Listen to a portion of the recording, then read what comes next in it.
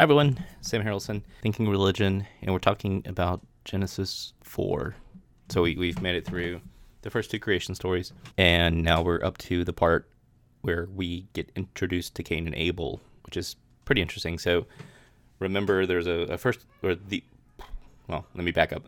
There's a creation story in Genesis 1, not the first creation story, written much later, but then there's another creation story in Genesis 2, and we see this throughout Genesis. It's not just the creation stories. There's also two flood stories.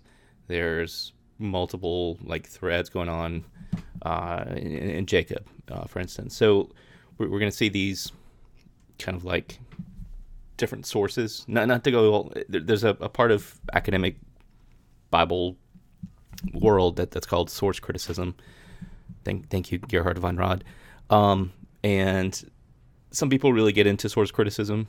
So we have what's called the documentary hypothesis, which was Julius Wellhausen back in the 1800s, and it blew up the biblical scholarship world. It was very interesting, and I still do enjoy it, because my focus is on what's called the Deuteronomistic history, which is like Deuteronomy up through 2 Kings. But here in Genesis, Wellhausen was, and people who would do source criticism and the documentary hypothesis and all that stuff, like to break this down and say, there was the J author for the Yahwist, and there was the Elohist author for E, which comes later. Genesis 1 was by the priestly author, or P. So you have J-E, and then D was the Deuteronomistic author, or the Deuteronomist, who was sort of the last editor or redactor, if you will, of these texts. So generally, if you're taking an Old Testament 101 class, what you hear is that there are 4 separate strands, and they all kind of get weaved together into one somewhat coherent story. Not really, but somewhat coherent telling of Genesis. Basically the whole Hebrew Bible. So the Deuteronomist is redacting the stuff, or the Deuteronomists are redacting the stuff way late.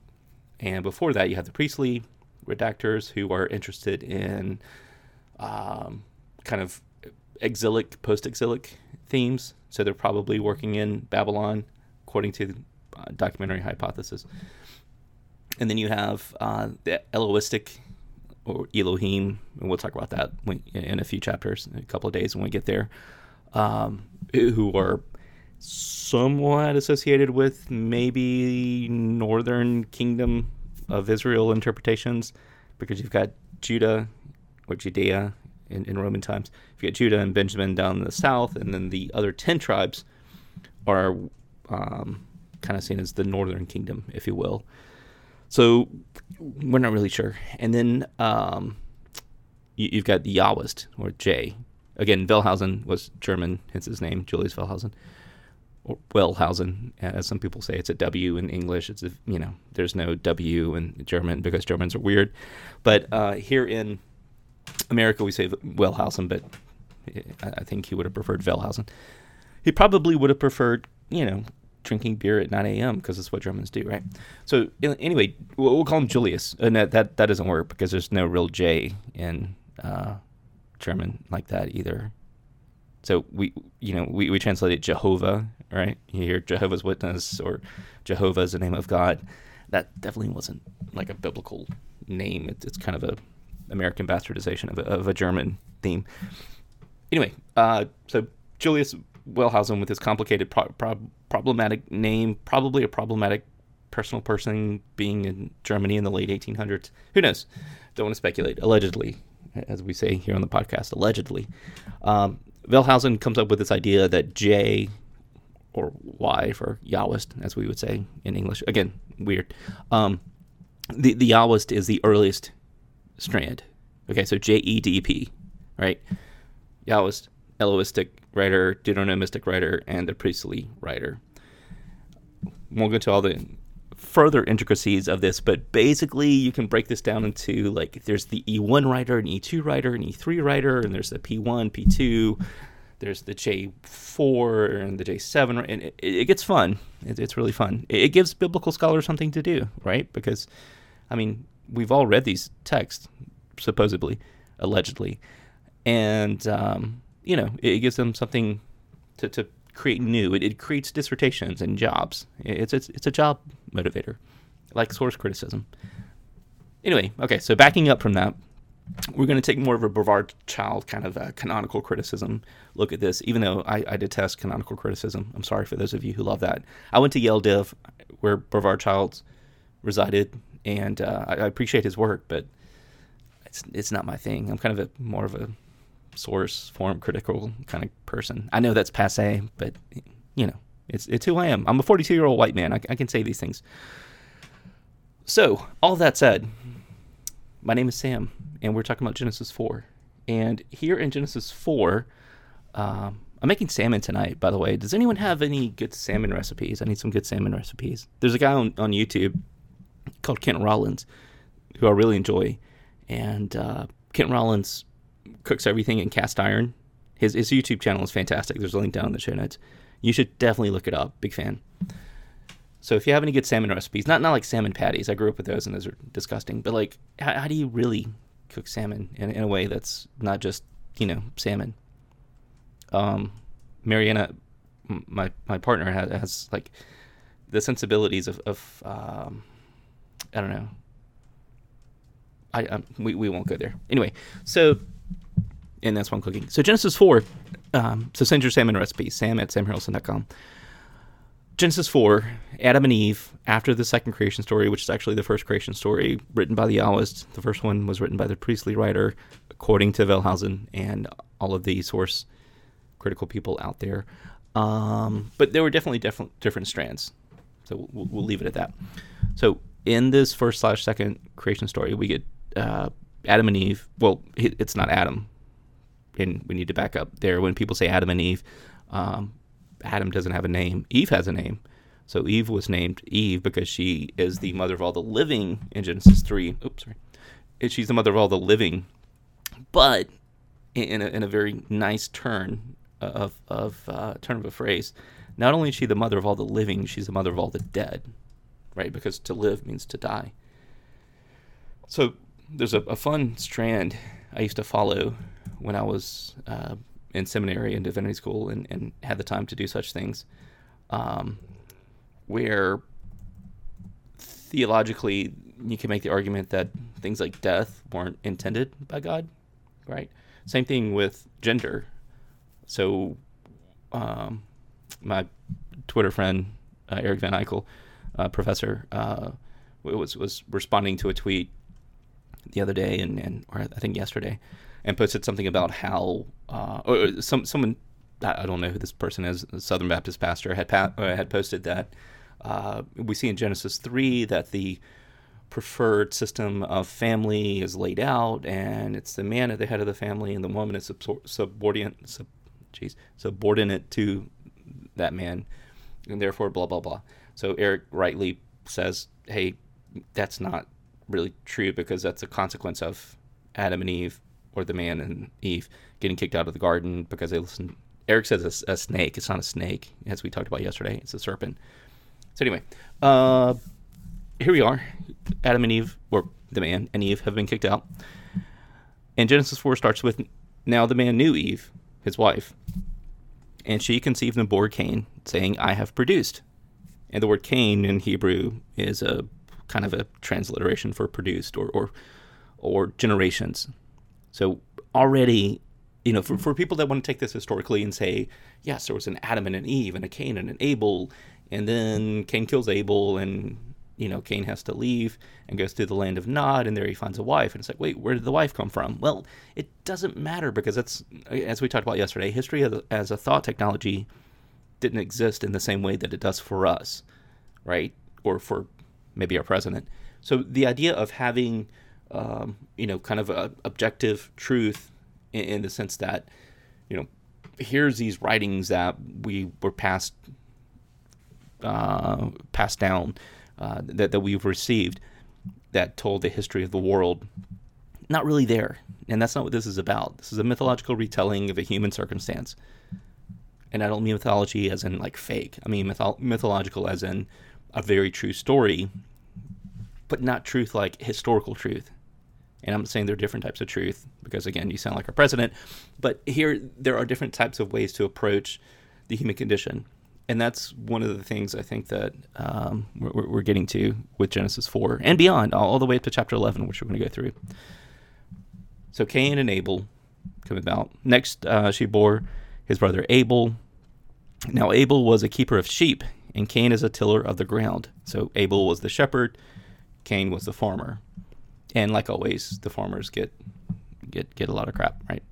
In the course of time, Cain brought to the Lord an offering of the fruit of the ground. Now, keep in mind also, I had a fun conversation with this about with a friend the other day who was asking me about this based on our studies on Instagram. And I guess here's question one. So question one was, why is Lord capitalized here? So you notice it's L-O-R-D in all caps if you're reading from an English translation. And that's very intentional. So you might notice in places like Psalms or later in the New Testament when people say Lord, or when Lord is written, it's not in all caps. Like maybe the L is capitalized, but O or D are not capitalized. And that's on purpose, because in the Hebrew scripture here, or in the Torah, it's written YHWH, which is the name of God. And therefore, because of restrictions on using the name of God in certain sensibilities and in certain Jewish context, that's translated as Lord because not every Jew, I'm not generalizing or stereotyping or anything like that, but there was a move to use the word Adonai for YHWH, and I'm not going to pronounce it out of my own sensibilities because I don't think it's fair for us to take the Lord's name like that. I'm a weirdo. So the Tetragrammaton, we'll get to that in Exodus, where God reveals God's name to Moses. So we have here kind of, and all throughout Genesis 2 and 3, like the use of L-O-R-D in capital. In the Greek translation, that's Adonai, which means Lord, right? But it doesn't mean hierarchical Lord. It was a substitution phrase used by early, what would become Jewish scribes to signify the name of the Lord or the name of God. So even God, sometimes you'll see like G-O-D in all caps. That's kind of a callback to the Tetragrammaton or the four holy letters. Then studies with rabbis and talk to a lot of rabbis and that kind of stuff. And one of the questions I've always had is like, what do white Christian pastors do that really annoys you? And one of the rabbis I've talked to, pretty significant rabbi here in the southern United States, said that when we take the Lord's name and use it to try to make a point, like we're sounding academic, and we say YHWH and its proper pronouncement, and he was like, it's just kind of like nails on the chalkboard. And he's like, just say Lord or Adonai or God. Like, you don't have to say the Lord's name. But if you do, like, just realize what you're co-opting and what you're taking. You'll hear people refer to like Yah, especially on YouTube. I watch a lot of prepper channels when I'm looking for salmon recipes, especially, and they'll use that term like Father Yah. I'm not going to call anybody out specifically, but that this is kind of a lowball thing to do. Don't do that. So anyway, that's why you see L-O-R-D. All right, so back to our text. And if you have questions, so that's question one. Why is Lord in caps in this telling of Genesis creation story? If you have questions, send them to sam@samharrelson.com. Comment down below here on this podcast post. Send me a message on Facebook or Instagram, where these things originate every night at about 12:10. I write them on the spot. I don't write them early. I'm literally up at midnight studying the Bible because it's 4-year-old and 20-month-old land here at the Harrelson household. So we don't get a whole lot of time to do things like Bible study during the day between work and reading Twitter and making sure the kids don't fall off the trampoline. And the 4-year-old's in homeschool now, and we're studying farms. So it's kind of funny that we're talking about Abel. I didn't want to note the irony to Mariana, but I don't know if she noticed. And if you're listening, Mariana, this is for you. I think it's an interesting thread that we're talking about farms in homeschool this week. And here we are talking about Cain and Abel. So, okay, back to Cain and Abel, Genesis 4. send me a question if you have any questions about this. Cain brought an offering from the ground, and Abel for his part brought the firstlings of his flock, so the newborn, or not I'm gonna say newborns, but like the best of his flock, if you will, in Hebrew. They're fat portions, so that the tender little flock. And Abel for his part brought the firstlings, and the Lord, or Adonai, had regard for Abel and his offering. So the Lord was like, hey, good offering. But for Cain and his offering, he had no regard. And so this is all very interesting because we don't get really kind of any heads up about this. Before in Genesis 3, when Adam and Eve get kicked out, now we have Adam, or the man, knowing Eve, and we get two sons. One's a farmer, one's a shepherd. And theoretically, they're older at this point, right? So this has been over the span of many years, and all of a sudden there's this offering system. Cain and Abel are bringing offerings to God. We don't get like any instructions on that, so keep that in mind. And God clearly here does not like Cain's offering from the ground. So Cain was very angry, and his countenance fell, or his face fell. And the Lord said to Cain, so the Lord here, God here, speaks directly to Cain, which he doesn't really do with the man all that much unless he's in trouble. And the only time God speaks to the woman, or Eve, is when she was really in trouble, right? But God sees that Cain is frowning and says, hey, why are you angry? Why is your countenance fallen? If you do well, will you not be accepted? And if you do not do well, sin is lurking at the door. Its desire is for you, but you must master it. So this is some like Yoda level stuff. Like God becomes Obi-Wan Kenobi and is trying to instruct Cain on the ways to stay on the light side of the path and not fall to the dark side. And Cain, just like Anakin here, kind of goes to the dark side because he's jealous and he falls to sin. And this is the first time we get the mention of the word sin in the Old Testament, or New Testament. In the Old Testament, Cain said to his brother Abel, and Cain doesn't respond to God. Notice that, which I think is really interesting. So Cain says to Abel, let us go out to the field. And when they were in the field, Cain rose up against his brother Abel, or fought him, and killed him. Then the Lord said to Cain, hey, where's your brother Abel? So again, same kind of retelling from Genesis 3, where God comes into the garden and he says, hey, where are you? To the man and the woman. It's almost like God understands something has happened, and he's questioning, trying to give the human the ability to speak for themselves, if you will. Where's your brother Abel? And Cain said, I do not know. Am I my brother's keeper? Which is kind of a popular point these days with people who, like today in Colombia, we had people protesting against face masks at the state capitol. And reminds me of this passage. Yes, the obvious answer is yes. You are your brother's keeper. Please wear a mask. You'll do your small part by wearing a mask. So yeah, wear a mask. And the word here is kind of a play on words because in the Hebrew the way it's structured, am I my brother's keeper is a very interesting turn of phrase with the name Abel. And the Lord said, what have you done? Listen, your brother's blood is crying out to me from the ground. And now you are cursed from the ground, which has opened its mouth to receive your brother's blood from your hand. When you till the ground, it will no longer yield to you strength. You will be a fugitive and a wanderer on the earth. So remember, Cain is a farmer, and now all of a sudden what he was producing was in abundance, and now he's not going to be able to have as much abundance and ease. And then finally, Cain responds to God here in verse 13. So Cain says to the Lord, my punishment is great. It's greater than I can bear.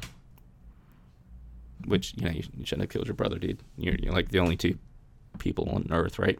Besides your parents who are off doing whatever they're doing. And anyone who meets me may kill me. Wait, what? Anyone? I thought it's just, the man and Eve and Cain and Abel. Nope, there's other people out there. And we'll talk about that. Then the Lord said to him, not so. And in the Hebrew, that's an exclamation point, basically. It's kind of an emphatic, not so. Whoever kills Cain will suffer a sevenfold vengeance. And the Lord put a mark on Cain, so that no one who came upon him would kill him. Then Cain went away from the presence of the Lord and settled in the land of Nod, east of Eden, like the James Dean movie or the John Steinbeck book, which I still love that book. It's a great book, East of Eden. We'll talk about Cain and his wife tonight on Instagram. You can follow me on Instagram, link down below. Also on Facebook, I make those public, and on Twitter. You can find me all of those places just by searching for Sam Harrelson. I will also have the links down here in the show notes. Tomorrow we'll talk about Cain finding a wife in the land of Nod, which is a nice Bob Dylan throwback. There's a song I love about Bob Dylan that includes something about the land of Nod that we'll talk about. But here, as we close, last thing, when Cain gets that mark, the Mark of Cain or Cain's mark, there's a lot of interesting sort of theological / political / sociological history wrapped up in that. But is it a blessing or a curse that no one can kill him? Because we're going to see, like, things don't go all that well for Cain. And it's one of those things where, like, by living, you elongate the suffering. And I think maybe that's what happens here with Cain. And with all of us. So we'll talk about that tonight. Stay tuned. If you have any questions, sam@samharrelson.com, Facebook, Instagram, Twitter, email, comments down below, and keep those coming. Those have been really awesome, and I really thank you all for sending those in. I love talking about this stuff, and it's a good hobby to keep me away from the craziness of day-to-day life, and kind of a nice little thing I get to do, just thinking about the Bible again. So that's all for today. We'll see you tomorrow with the rest of Genesis 4, and hopefully I'll see you on Instagram tonight.